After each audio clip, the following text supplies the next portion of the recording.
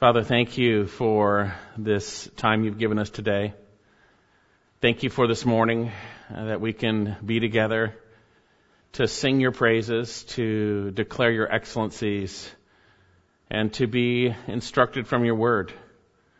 And I pray you prepare our hearts that we would have a right heart towards what you say in your word, and that you would use it to instruct us, and that we would grow. And we become more and more like your Son Jesus, in whom you are well pleased with. And so we thank you for this time. We ask you to bless it richly. We pray this in your Son's precious name. Amen. Well, have you watched the news lately? Well, if you have, there's a lot of things going on that a lot of people don't like, from whatever side you might look at. If you look at the stories in some manner or fashion, it seems like each and every one of them has to do with someone complaining about somebody or something that they don't like, or whatever it might be. Now, certainly, we have an overwhelming amount of areas in which we can complain in, right? We might be complaining about what the government should be doing or not, but politics is not the only area in which we might complain. You see, what does the world complain about?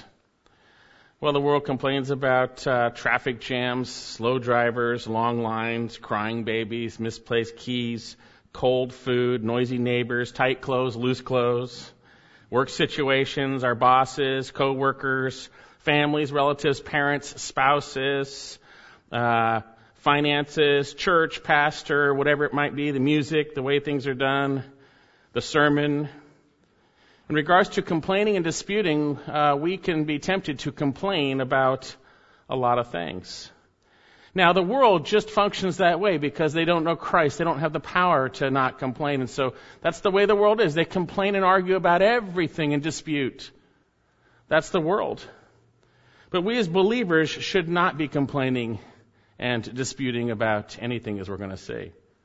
We're going to see that we are commanded to do all things without grumbling and disputing. And it's been said this is one of the most disobeyed commands in the New Testament. And we need to be reminded, because the Lord wants us to, as we will see, shine forth rightly, because we are lights in the midst of a dark and wicked world. So we're going to see how we are to live the Christian life, but more specifically, that we should be shining righteously in a dark world. Turn your Bibles to Philippians chapter 2. We're continuing our look through the book of Philippians. And it is about 62 AD. The Apostle Paul is writing the church.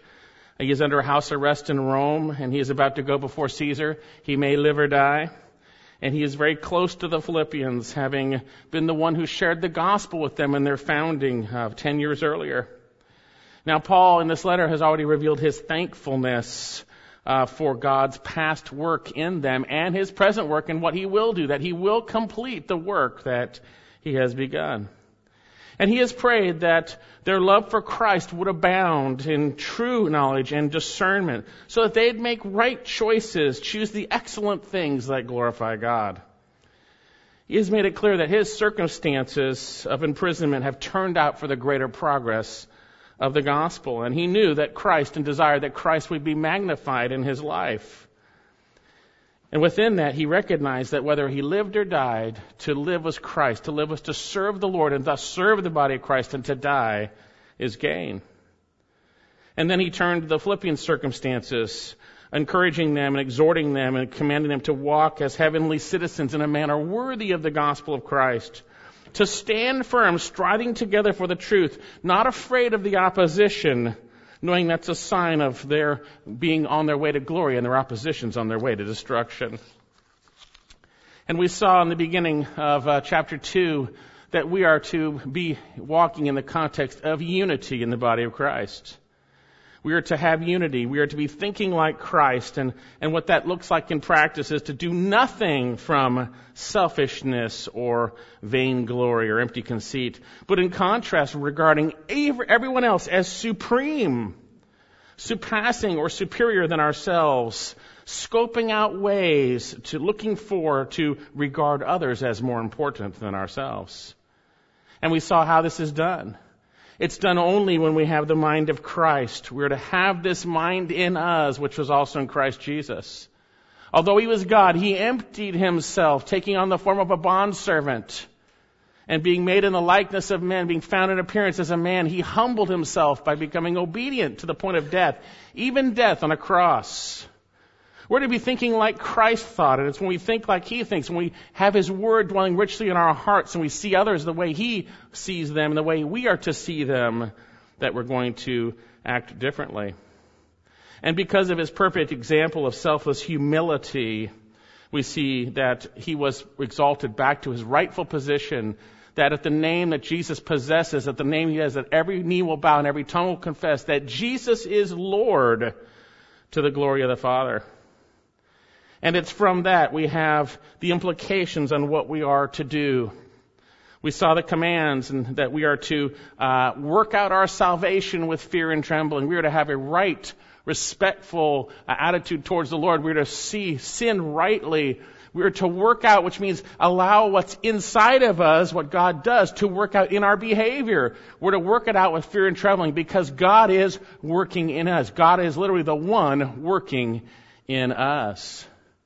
And we saw that working out was literally obeying, as the Apostle Paul said, just as you have obeyed, not only in my presence, but now in my absence. Obedience is the working out of the salvation that God has put in us as he changes our hearts and minds. When we obey his word humbly, like Christ, our example, who was obedient to the point of death, even death on the cross. And then from this point, we come to the first practical command after being told to work out our salvation with fear and trembling, because God is at work in us. And we see today that we are to do nothing or do everything without grumbling and disputing. We're going to see this is an evil sin. And we're going to see that we should not be this way. And if we are, it could be an evidence that maybe we don't know the Lord, or we have been hardened by the deceitfulness of sin. We're to do nothing like this. And we're tempted every day. I'll tell you right now, we are tempted every single day to complain and grumble. Because there are circumstances that are not the way we would like. There are people that don't do the things we want to do. There are situations that come upon us that surprise us or whatever it might be, and we are tempted to complain and grumble. But we are to be different because we are, as we'll see, lights that shine in the world. We are. So with that in mind, how are we to live the Christian life? I believe we're going to see that we should be shining righteously in a dark world. Now, because what we're going to see today is connected to what I just reviewed, and it's also connected to a portion that we won't get to today because of time, I want to read through all of that, and I'll tell you where we're at. Let's go back to verse 12 in chapter 2 of Philippians. So then, my beloved, just as you have always obeyed, not as in my presence only, but now much more in my absence, work out your salvation with fear and trembling, for it is God who is at work in you, both to will and to work for his good pleasure. And that's where we finished last time. And now our passage, verse 14. Do all things without grumbling and disputing, that you may prove yourselves to be blameless and innocent children of God above reproach in the midst of a crooked and perverse generation, among whom you appear as lights in the world. Now that's what we're going to look at today, but it is connected to the next portion. What we're going to see today is the temporal reality that what we should be doing based on not grumbling and complaining. We're going to see also the eternal reality next time.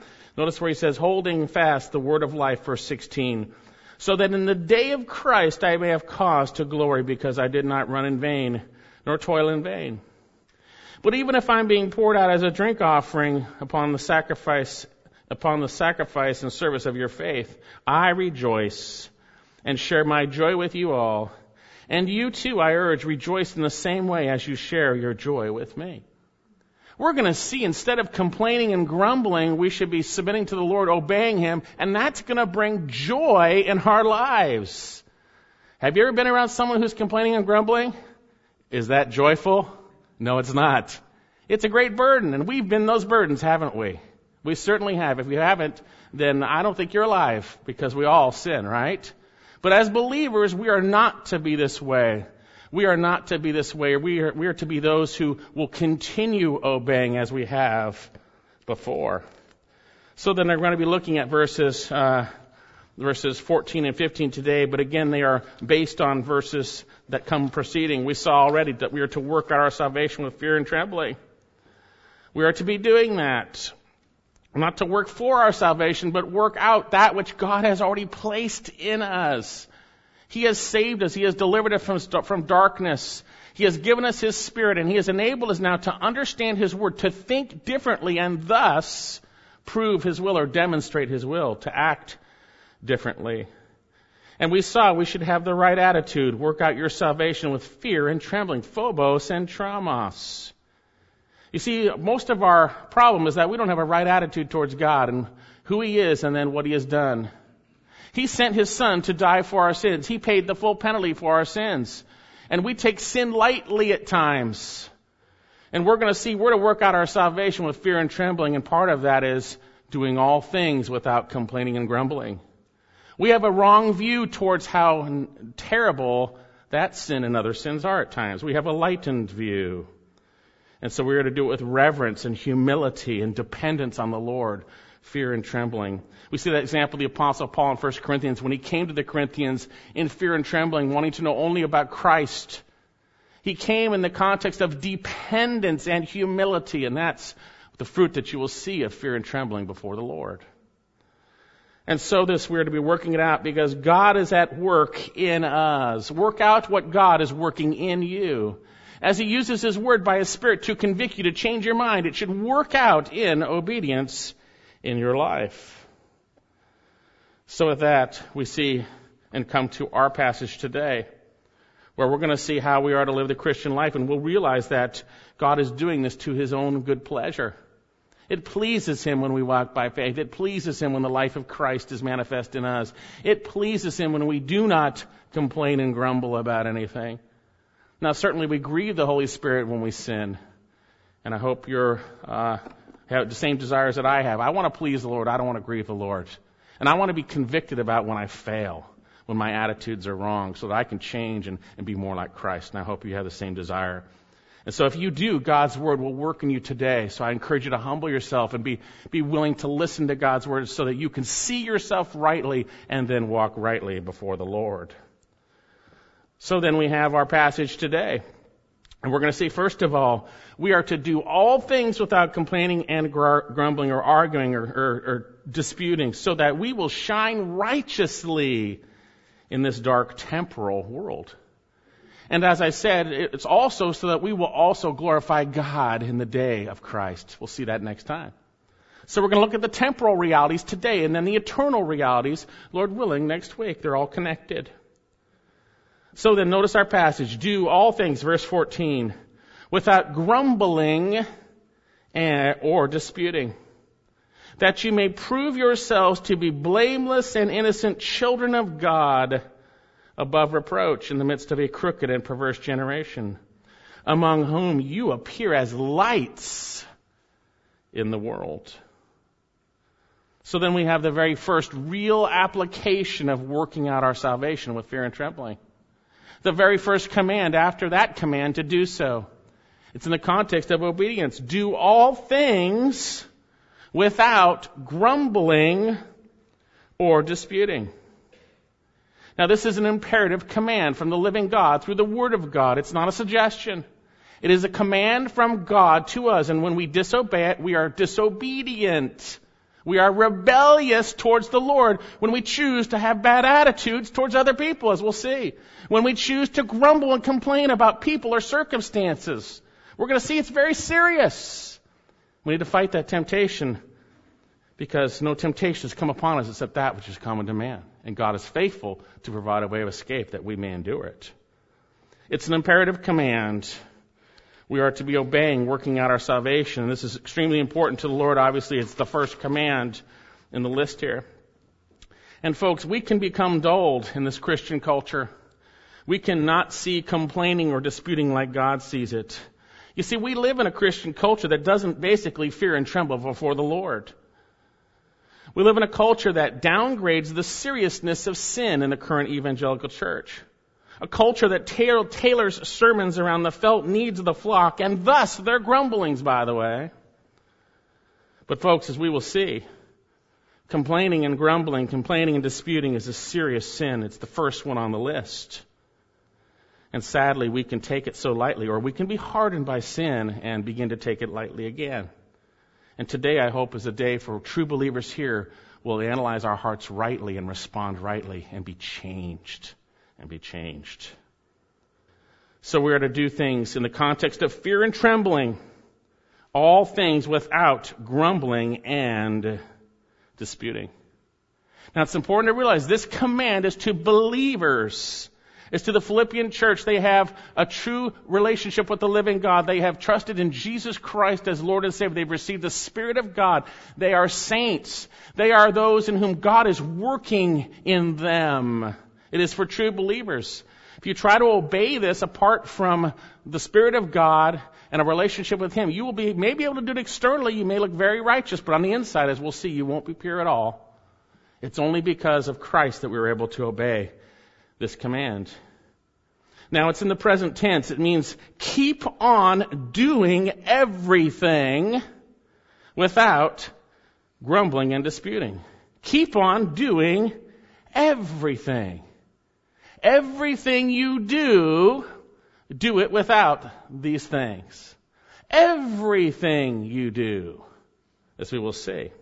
All things, literally, it's emphatic. If you read the Greek text, it would say, all things do continually without grumbling and disputing. Does that leave room for any area to grumble? Well, they said something I didn't like. Well, they did something I didn't like. Does that give room? Not at all.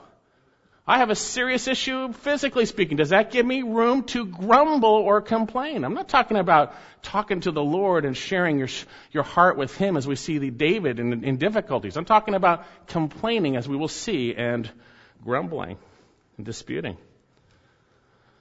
So what does he mean by these terms, grumbling and disputing? I think it'd be very profitable for us to take a look at the scriptures relating to these terms and some examples that we have in the Old Testament, which will show us really God's view towards these sins, which we can take so lightly or not even realize we're doing because we've gotten in a pattern of being grumbling, complaining, or jerky around people.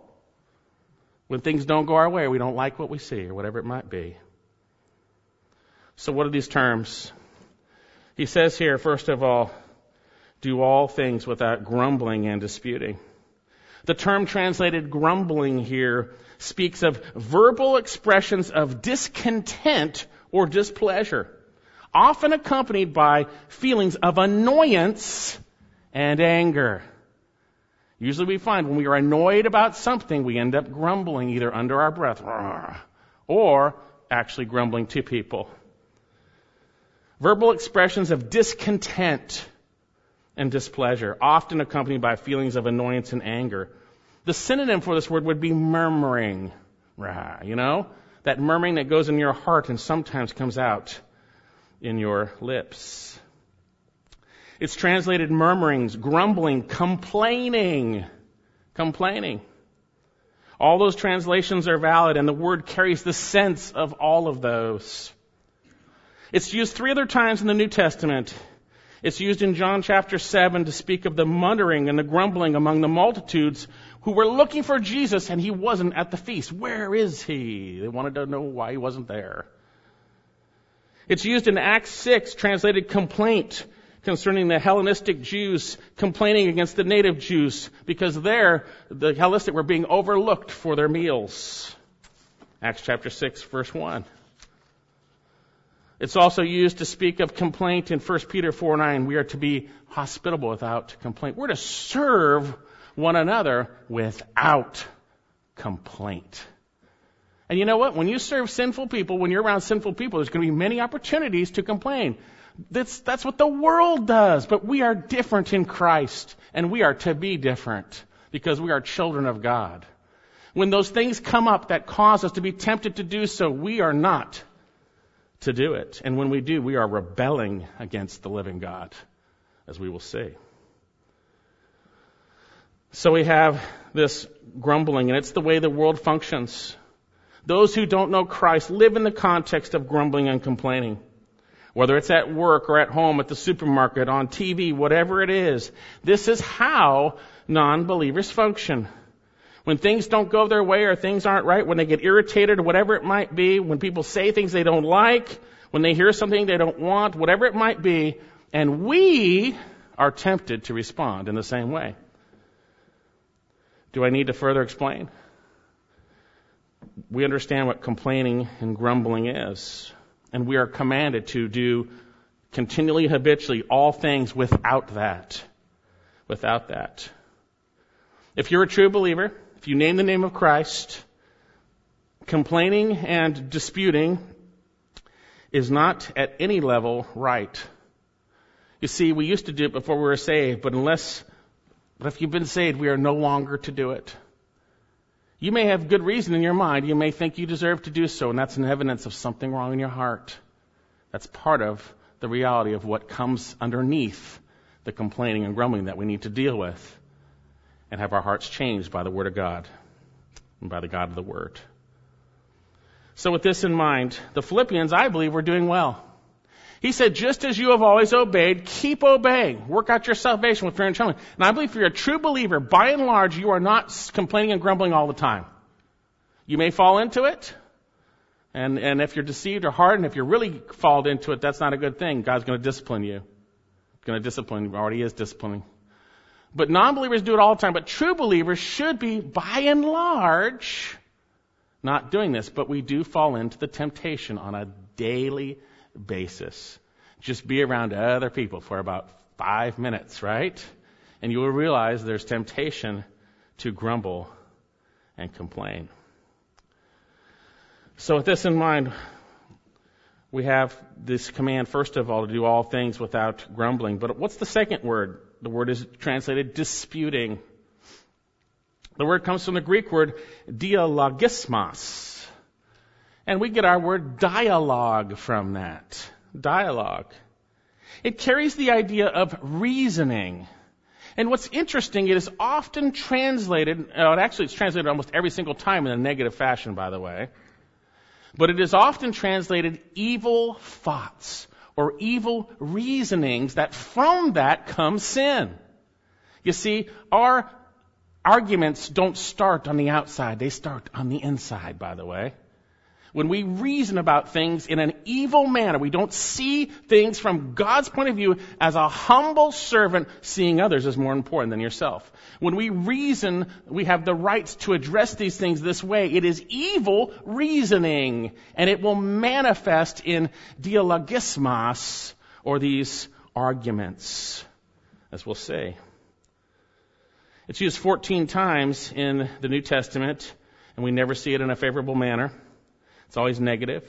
Again, it's often used to translate or speak of evil thoughts or reasonings. It's translated evil thoughts in Matthew chapter 15, verse 9, and also that come from the heart, by the way. We see the same in James chapter 2, verse 4. It's used to speak of an argument that arose among the disciples in Luke chapter 9:46, in which who was the greatest? And then the same word is used by the Lord Jesus in the next verse to say their evil thoughts were behind that argument. It's evil reasonings in our head.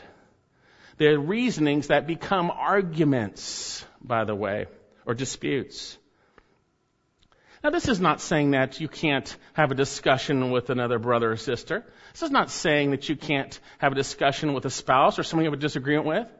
But that's in the context of love and seeing others as more important than yourself. This is speaking about disputing. This is speaking about disputing and arguing. And I think we all understand this also, don't we? It is the opposite of what we saw earlier in Philippians. Look at chapter 2, verse 2. Paul says, make my joy complete by being of the same mind, maintaining the same love, united in spirit, intent on one purpose, arguing every day. No, it doesn't say that, does it? No, it says, do nothing from selfishness or empty conceit. You see, if anyone thinks he is something when he is nothing, he deceives himself. So if you're elevating yourself, that's empty conceit, by the way. Do nothing from selfishness or empty conceit, but with humility of mind. Let each one of you regard one another as more important than himself. Do not merely look out for your own personal interests, but also for the interests of others. Have this attitude in yourselves, which was also in Christ Jesus. That's the opposite of these evil thoughts, by the way. And yet we all know the temptation when something happens, someone surprises us, whatever it might be, something happens in our lives and we get caught off guard. We are tempted to react in a sinful way. Arguing is not good, and we all understand it, don't we? It's sinful dialogue based on sinful reasoning. Jesus calls it evil thoughts. And so we are commanded, all things do continually without complaining and arguing. All things without grumbling and complaining. All things without disputing and arguing. And this is a serious sin, as we're going to see, and there's no room in the believer's life for it. There's no room for it. Now, love covers a multitude of sins, but it grieves my heart when people complain and argue and grumble. And I hope it grieves your heart too.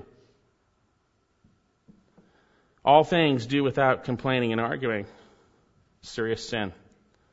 Now, let me share some passages from the Old and New Testament to reveal the seriousness of this based on God's perspective. Based on God's perspective. Even though I'm going to share from the Old Testament, I want to go to the New Testament first to show that God says this is what it's about and this is what it's going to do for you when you look back at these things. Turn to 1 Corinthians chapter 10. And we have a discourse on the Israelites, those who didn't know the Lord, apart from a remnant, by the way. But yet God had interacted with them. He had led them out of Egypt. He had shown His mighty works. They had seen it, but they continually, habitually sinned against Him. They're just like those who don't know Christ, and we are never to be like them. And that's the examples we're going to see. We are not to be this way because God hates what they did. 1 Corinthians chapter 10, verse 1. For I do not want you to be unaware, brethren, that our fathers who were all under the cloud all passed through the sea, and all were baptized into Moses. So we're identified with Moses. That's what it means. In the cloud and in the sea. They followed the Moses who God used to lead them out of Egypt, and they followed that cloud which God was using as Moses led them, right? And he says here, and all ate the same spiritual food, and all drank the same spiritual drink, for they were drinking from the spiritual rock who followed them, and the rock was Christ. They had every opportunity to do the right thing. They had every opportunity to walk rightly, as we'll see. But yet, nevertheless, with most of them, remember I said there's a remnant of true believers, but with most of them, what? God was not well pleased, for they were laid low in the wilderness. Now, these things happened as examples for us, that we should not crave evil things as they also craved. And do not be idolaters as some were, as it is written, the people sat down to eat and drink and stood up to play. Nor let us act immorally as some did, and 23,000 fell in one day. Nor let us try the Lord, by the way. And by the way, we're going to see that when they grumbled, they were trying the Lord. You see, when you grumble, you're testing God, as we're going to see. We're going to see that. Try the Lord, as some of them did, and were destroyed by the serpents. Nor grumble, as some of them did, and were destroyed by the destroyers. There's our word, grumble. Now these things happened to them as an example, and they are written for our instruction, on whom the end of the ages have come. Therefore let him who thinks he stands take heed lest he fall. And then it talks about not fleeing idols, right? And then no temptation coming upon you. These things were written for our instruction, on whom the end of the ages have come. Well, what things? The true stories of the failures of the Israelites and God's discipline unto death for those things that they did. They're written for our instruction. They're written for our instruction to show us how much God hates this sin. How much He hates this sin. Turn to Exodus chapter 15. God had miraculously delivered his people from Egyptian bondage, and they began to complain and grumble. Exodus 15, verse 23. Now, there's a lot of scriptures, and I'm going to hit highlights of it. I'm not going to go through the whole Old Testament story, so I'm just going to hit highlights. You can read through them thoroughly on your own. But they began to complain about food and water and their circumstances. The basics of life. Where you live, what you eat, and what you drink, right? Food and water and where you live. Exodus chapter 15, verse 23. And they came to Marah. They could not drink the waters of Marah, for they were bitter. Therefore it was named Marah. So, verse 24, the people grumbled at Moses, saying, what shall we drink? It doesn't sound like grumbling, saying, what shall we drink? It is grumbling, because they're not trusting God to provide through the servant that he had brought forth, Moses. So they're saying, what are we going to drink? They're grumbling. It's not a simple question about what to do. It's grumbling. God says they grumbled. They grumbled at Moses. Look a little farther down in the chapter to chapter 16. Then they set out from Elim, and all the congregation of the sons of Israel came to the wilderness of Sin. It's very interesting how the translations in our language, wilderness of Sin, right? It really was that, wasn't it? Right? Which is between Elim and Sinai, on the 15th day of the second month after the departure of the land of Egypt. Hey, it's only been 2.5 months. Okay? And the whole congregation of the sons of Israel did what? Grumbled against Moses and Aaron in the wilderness. And all the sons of Israel said to them, would we have died by the Lord's hand in the land of Egypt? Would that we have died by the Lord's hand in Egypt, when we sat by the pots of meat and we ate the bread to the full. For you have brought us out into this wilderness to kill us, this whole assembly, with hunger. This is terrible grumbling, by the way. They're grumbling about their circumstances. They're grumbling about their leadership, by the way. We're going to see most grumbling is usually done in the context of authority, whether it's the government over you, whether it's a marriage relationship, whether it's a relationship in the church. It's usually done in that context. Ultimately under God's authority. Look down a little further in chapter 17 of Exodus. You can read the whole thing. There's a lot more to this than just this, but let's look at chapter 17. Then all the congregation of the sons of Israel journeyed by stages from the wilderness of Sin, according to the command of the Lord, and camped in Rephidim. And there was no water for the people to drink. Therefore the people did what? Quarreled with Moses and said, give us water that we may drink. And Moses said to them, why do you quarrel with me? Why do you test the Lord? You see, our discontent is testing the Lord, because God has promised to provide us, hasn't he? And when we have complaints, we are testing him. We are not trusting him. It says, why do you test the Lord? But the people thirsted there for water, and they grumbled against Moses and said, why now have you brought us up from Egypt to kill us and our children and our livestock with thirst? Well, what about when the congregation grumbled later on when they heard the report of the spies? The spies went out, spied out the land. The godly spies, hey, the Lord's going to give it to us. Caleb and such. The non-believers, no way. Looks too hard. They're big guys. It's not good. It's not good. They're functioning based on their sight. And that's where grumbling comes from. Functioning based on the fact of what you see rather than what God has said in his word. What you feel and experience rather than what God has declared is true. Look at Numbers chapter 14. Turn up to Numbers chapter 14. These things are written for our instruction, that we would not crave evil things, right? They're written for our instruction, specifically, by the way, on whom the end of the ages have come. Numbers chapter 14. Then all the congregation lifted up their voices and cried, and the people wept that night. And the sons of Israel grumbled against Moses and Aaron, and the whole congregation said to them, would that we have died in the land of Egypt, or that we had died in this wilderness. Why is the Lord bringing us into this land to fall by the sword? Our wives and our little ones will become plunder. Would it not be better for us to return to Egypt? So they said to one another, let us appoint a leader and return to Egypt. They're in full rebellion to God's authority, and thus they are grumbling. They are grumbling. And Moses goes on to, and after Moses goes to the Lord, notice what the Lord's response. You can read the middle part, but look down in Numbers 14, verse 26. And the Lord said to Moses and Aaron, saying, and the Lord spoke to Moses and Aaron, saying, how long shall I bear with this evil congregation who are grumbling against me? Folks, grumbling is a serious thing.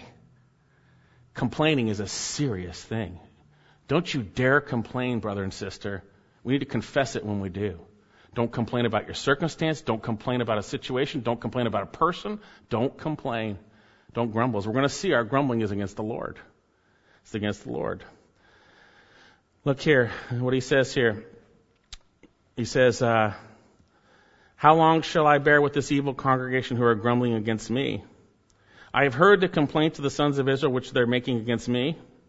Say to them, as I live, says the Lord, just as you have spoken in my hearing, so I will surely do to you. You notice they're saying, we're going to die in the wilderness, we're going to die, that's what God's going to do. Well, guess what? That's what you're going to happen to you because you're grumbling. So I'll do to you. I'd be careful when you grumble, by the way. Be careful what you grumble about. This is written for our instruction, by the way. It's written for our instruction. What you grumble about may just come through. What you grumble about. And it did for them. Your corpses shall fall in the wilderness, even all your numbered men, according to your complete number, for 20 years old and upward, who have what? Grumbled against me. It's a serious sin. Serious sin.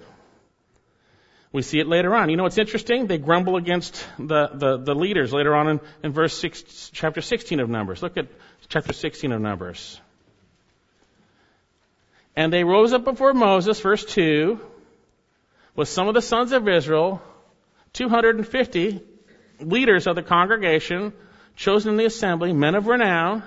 These are the guys that think they're something, by the way. And they assembled together against Moses and Aaron and said to them, you have gone far enough. For, I like it when those kids shows, when they read this, they make us, you have gone far enough. You say that, and you can just see how evil it is, right? You have gone, he says here, you have gone far enough, for all the congregation are holy. Hey, we're just as set apart as you. We can lead just like you can. Every one of them, and the Lord is in their midst. Why do you exalt yourselves above the assembly of the Lord?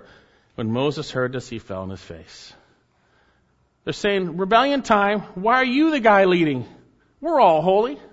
We're all holy. We could do it. Now Moses fell on his face, and after he goes to the Lord, we have the Lord's response. You could read the middle part there, but go down to verse 31, chapter 16. Then it came about, as he finished speaking all these words, that the ground that was underneath them, see, Moses challenged them, hey, if the Lord's with us, this is what's going to happen, right? And then you know that portion. And it came about after he finished speaking all these words that the ground was under them was split open, and the earth opened its mouth and swallowed them up and their households and all the men who belonged to Korah with their possessions.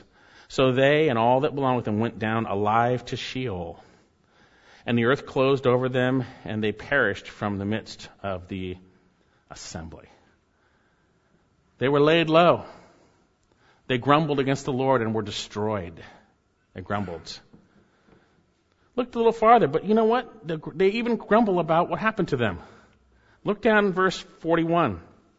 But on the next day, the congregation of the sons of Israel grumbled against Moses and Aaron, saying, you were the ones that caused the death of the Lord's people. Right? The ones who fell when the earth opened up, right? So they're grumbling about that. They're grumbling about that. And what's the response? It came about, however, when the congregation had assembled against Moses and Aaron, that they turned to the tent of meeting, and behold, a cloud covered it, and the glory of the Lord appeared. And then Moses and Aaron came to the front of the tent of meeting, and the Lord spoke to Moses, saying, get away from this congregation, that I may consume them instantly. Then they fell on their faces. Now we know Moses entreats the Lord, and God is gracious for his name's sake. But God's response is, let me consume them instantly. We might think a little differently about grumbling when we realize that's the wage of sin. It's death. But Jesus Christ paid the penalty for our sins. And we need to take sin not lightly, because we should think about it in the context of fear and trembling, right?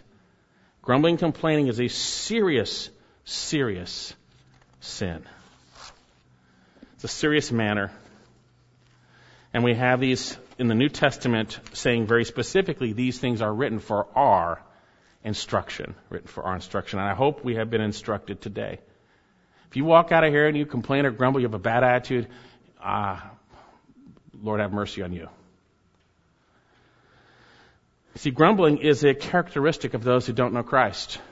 Yet we as believers are tempted every day to grumble and dispute. We are. And we need to see the seriousness of it. We need to have God change our hearts, that we would respond right, that we turn from evil. The temptation comes, we turn to the Lord. We allow His Word to remind us of the seriousness of sin and God's faithfulness to deliver us from that sin, and we turn from it. Just as you have obeyed, always obey. Keep obeying. Work out your salvation with fear and trembling, for it is God at work in you. Now, folks, indeed Christians, as we saw back in the Old Testament, indeed Christians are tempted to grumble against those in spiritual authority over them. I've seen this like you wouldn't believe. Many people grumble and resent the decisions I've made as a pastor, the ones in the body that God has given me an authority over. Maybe you have a different opinion. You want things done differently, but God has not placed you in that position. And you see the same thing with Moses and them. Satan uses the grumbling and complaining to very effectively separate the body of Christ. I'll tell you that right now. One pastor writes, arguing is the result of rebellion and a consistent second-guessing of those who, unlike Christ, refuse pain and suffering as part of God's plan and purposes. And virtually every instance of suffering, the whiners get in the face of God's leaders protesting against their pain. They seem to forget when they contend with God's leaders, they're really resisting God Himself. That happens in any situation, in a marriage, where the husband is over the wife for a time, right? Equal in Christ's sight. It happens in relationship to the government. God has placed government over us. It happens in your work relationship. God has placed unbelievers over you. You're to do your work heartily unto the Lord and not unto men. When you grumble about your work, you're grumbling to God and against Him. In every circumstance, in every situation. And we are called to do all things without complaining and arguing or disputing. And again, this doesn't mean there isn't a dialogue that can happen in the midst of those relationships in a godly way, in humility, seeing others as more important than yourself. But if you find that irritation going on, you find that pull on the inside, that's not from the Lord. It's no coincidence this passage comes on the heels of the exhortation to think like Christ. To have the mindset of humility, to be a humble servant, to see others as more important than yourself. Indeed, grumbling and disputing and arguing are the fruit of a lack of humility in the moment. And those who do so place their desires, for whatever reason, good or bad, above everyone else. And the result is ugly, and God hates it because it's ultimately against Him. When you're tempted to be discontent, to have displeasure, those feelings accompanied of annoyance and anger towards a certain person or situation, for whatever reason, turn to Jesus. Be instructed by the Old Testament and us in whom the whole end of the ages have come. Turn to Jesus. No temptation has overtaken you. That's in the context of that passage in 1 Corinthians, of grumbling and immorality and all those things. No temptation has overtaken you such as common to man. You're no different than anyone else. We have the same temptations. Don't think you're different because of your circumstances. That's a lie. He says, but God is faithful, who will not allow you to be tempted beyond what you are able, but with the temptation will provide a way of escape also, so that you may be able to endure it. I believe the Lord uses His Word by His Spirit to remind us, don't do that. Remember what happened to the Israelites. Remember my view towards that. Be instructed. Be instructed. We are tempted to grumble and argue in difficult circumstances rather than trusting the Lord. We're tempted to grumble and argue against our bosses rather than doing our work heartily unto Him, to the Lord. Enduring ill treatment with patience. Ladies, I'm sure you're tempted to grumble against your husbands, dispute with them, maybe for good reason on the surface, rather than trusting the Lord, winning them without a word through your chaste and respectful behavior. And I could give illustration after illustration that hits each and every one of us, because we are all tempted. Just remember, disputing and grumbling reveals a lack of humility and trust, and it is an elevation of self-interest and ultimately is against God. All things without complaining and disputing. At this point, there should be some confession going on, or it should already be going on if you've done this. And we fall. Say, Lord, forgive me, I did it. And you'll be forgiven, set free, if you'll humble yourself. But if you're unwilling, if you still got excuses, well, they said this or that, I did it this way, then that's sin. That's sin. Humble yourself. And then from this point on, walk in a manner worthy of the gospel. When you're tempted to complain and grumble, don't do it. Don't do it. And at this point, we're going to see there's a temporal purpose and an eternal one, and next time we look at it. But the temporal purpose, look back in our passage in Philippians. Temporal purpose. Very interesting. Chapter 2, verse 14. Do all things without grumbling and disputing, that you may prove yourselves to be blameless and innocent, children of God above reproach in the midst of a crooked and perverse generation, among whom you appear as lights. He's saying, in short, he's speaking of our witness to the world, our witness in the midst of a crooked and perverse generation. Those who continually, habitually grumble like the Israelites did, I believe. Those who don't know the Lord. Now, for the sake of time, again, we're only going to see the first purpose, but there's a clause here. It begins with the word that. It comes from the Greek hina, which means so that or that, and it introduces a purpose clause. And the purpose clause is the first one we see is the temporal one we'll look at today, and then the eternal one we'll look at verses 15 and 16 later. So then, we are to do all things without complaining or grumbling, first for the purpose of that you may prove yourselves to be blameless and innocent, children of God above reproach. Now, you might have a note in your NASB, or become. You might have a little note there, and maybe in some other versions. This phrase, translated, you may prove yourselves to be, is really only one word in Greek, ginomai, which means to become.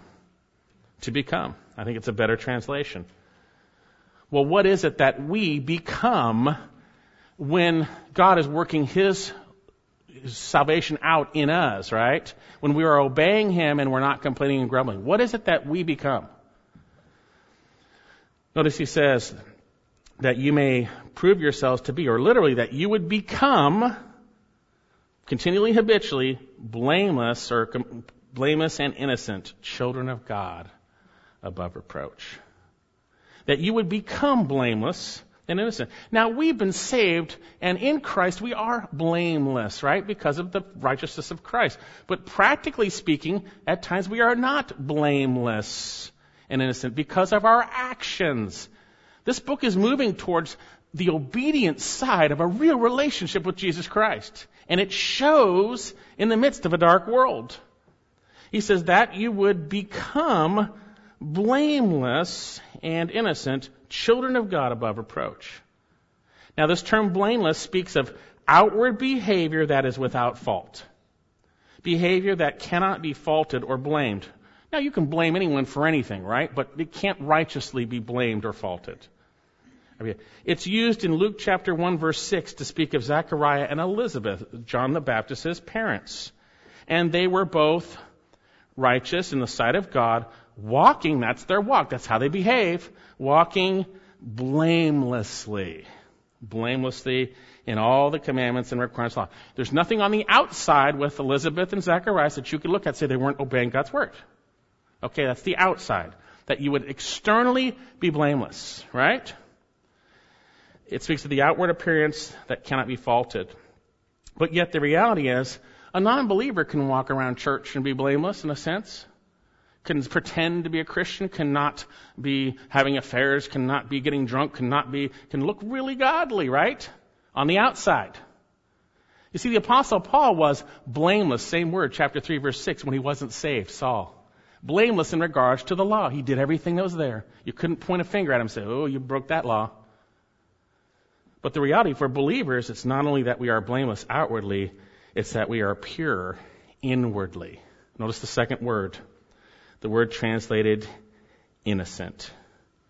It speaks of something that is unmixed or adulterated. It spoke of wine without water, metal without an alloy. An unmixed heart, something that is sometimes translated pure. This blamelessness on the outside is generated from a pure, unmixed heart. That you would be on the outside blameless and on the inside pure. Don't grumble and complain. Don't argue. Don't dispute.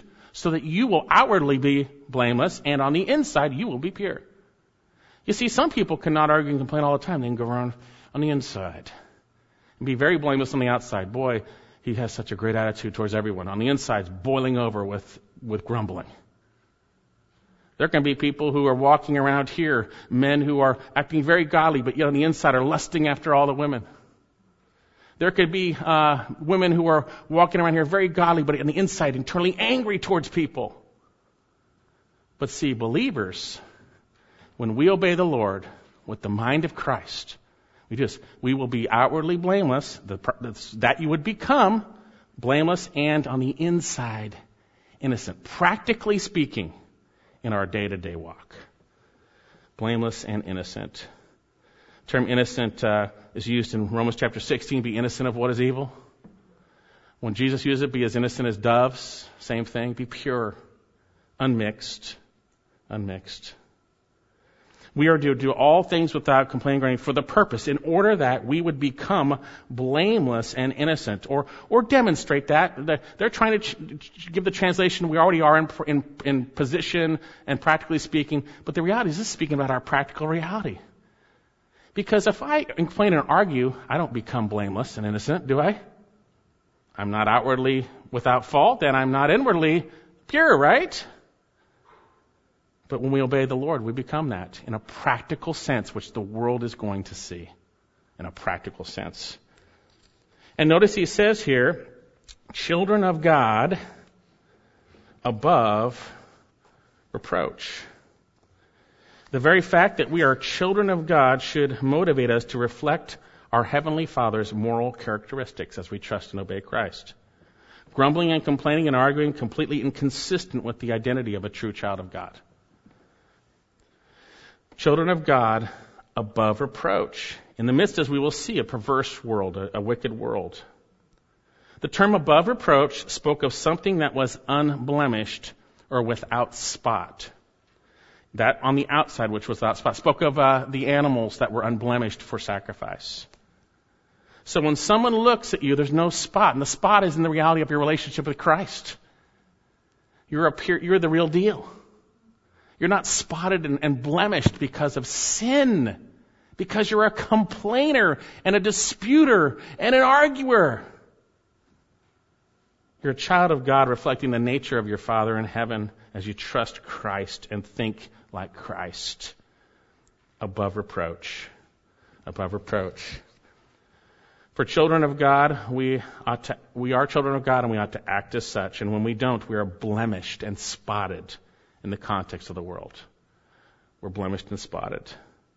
We need to confess that. We need to turn from that. We'll be forgiven. God will forgive you for everything. Confess our sins and move on from this point. Humbling ourselves. When we're tempted, don't do it. Don't go there. Go to Jesus. And when you fail, confess right away. When the child of God who has been adopted into the family of God through Jesus Christ grumbles and complains, he is subject to the blame and fault before the world. It's interesting, the world will do everything that's wrong, but then when you do it, they'll blame you because they know you're a Christian, right? That's true, right? Grumbling goes to the core of our relationship with Christ. It is inconsistent with our true nature as a child of God. We trust our Father. We rest in Him. We rely on Him. I don't need to worry about the situation surrounding me. I trust him in relationship to what you're saying, what you're doing, what's going on around me. I trust him, therefore I don't complain.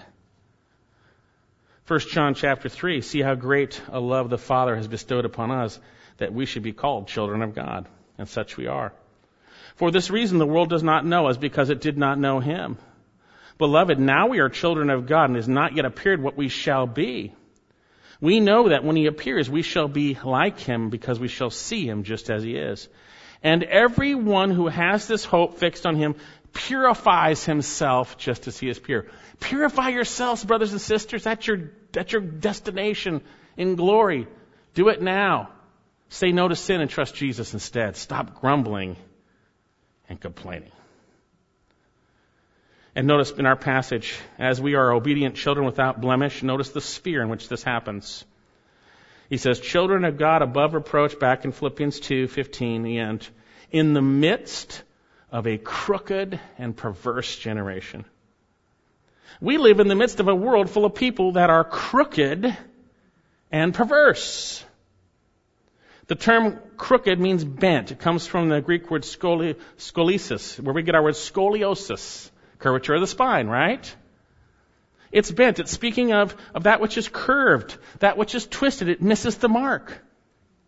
You see, everyone apart from God, apart from Christ, is not morally right or morally straight, but crooked. All have sinned and fallen short of the glory of God. It can also be translated, interestingly, perverse or unjust. It speaks of moral corruption. That's the state of mankind apart from Christ, and we're in the midst of that, okay? We really are. And then the second word here is used to describe mankind apart from God. Notice what it is: crooked and perverse generation.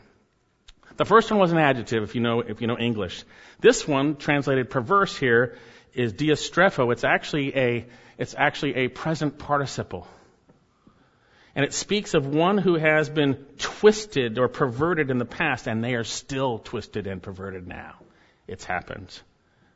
The term diastrepho spoke of that which was on a potter's wheel which had a mishap. It got distorted. It got perverted. It is not what it's supposed to be. And folks, sin corrupts, and sin corrupts mankind, and all have sinned and fallen short of the glory of God. So we live in the midst of a crooked and perverse generation. It's speaking of people, speaking of the world. You see, the world, because of sin, is separated from God and walks in a crooked, perverse state. And indeed, the world complains and argues about everything, but this should not be in the lives of the children of God, who are renewing their minds with the word of Christ, humbly seeing others as more important than themselves. And notice we have, we live in the midst of this, end of verse 15, among whom? Among non-believers. He says, you continually, habitually appear as lights in the world. We are lights in the world whether we like it or not. It's how our light shines, by the way. You are the light of the world. Let your light shine in such a way that they'll see your good deeds and glorify your Father who is in heaven. When our light, we are the light of the world and we're complaining and arguing, our light is not shining in such a way that that's done. It's stained, it's spotted. This term appear means to shine. It speaks of a continual shining. We are those in the midst of a world shining. And the term translated lights here speaks of stars or luminaries. Stars. It could be translated stars. Just as the stars shine above in the darkness, we shine in the midst of a perverse and crooked generation down here. In the same way. It's a moral shining. You see, light is related to righteousness, the righteousness of Christ. And as I mentioned, we are the light of the world, as Jesus said. And we are to let our light shine in such a manner that the world sees our good deeds and glorifies our Father who is in heaven. Bob read that passage earlier in Ephesians chapter 5. We are to no longer walk in darkness. We are light in the Lord. Therefore, we are demonstrating or proving those things that are righteous, true, and right. We are the light of the world. And in our passage, we are to do everything without complaining and grumbling. Notice here, because We are shining as lights. Brother and sister, when we are blameless and innocent as God's children above reproach, we shine in the midst of a dark, perverted world. The temporal reality of why we are not to complain and grumble is very important. We are the light that God has placed here in the body of Christ, that people would see it, that they'd be convicted of their sin, that they would turn and trust in Jesus Christ. I don't think anyone's going to ask why you have hope in Jesus when you complain and grumble all the time. I'll tell you that right now. Stained, blemished. But in the midst of difficulties, difficult people, difficult situations, things that you don't agree with, things you don't like, you don't respond that way because you're trusting Jesus. You're going to shine in the midst of a crooked and perverse generation. The world complains all the time. And the Apostle Paul, inspired by the Spirit, is telling believers here in Philippi that we are to do nothing without, we are to do everything without grumbling and disputing. For the purpose that we would be outwardly blameless, inwardly pure, with no spots in a sinful world in which we shine like stars in the universe. Very important. And next week we'll see there's an eternal reality to it. So not only are we to not complain and grumble, we're going to see that we're going to rejoice and are to rejoice instead. To be joyful. How are we to live the Christian life? We're to do everything without grumbling or disputing. Let me ask you this. What's your view of complaining and grumbling, disputing and arguing? What's your view of verbal expressions of discontent or displeasure that are accompanied by feelings of annoyance and anger? What's your view of that? What's your view of arguing? Hopefully, we have learned and been instructed from those from whom the end of the ages have come. And we've seen that we are to do everything without that God hates it. It's against God. And when we do, and we obey Him, we will be those who are blameless and inwardly pure, with no spots in the midst of a dark, sinful world in which we shine as luminaries. Let's pray. Father, I thank you for your word. It is convicting and it is good. It is so good. I thank you for it. And we all have sinned. We all have fallen short. And I pray for those here who don't know you, who live a life of being irritated and upset about this or that. That's because they don't know you.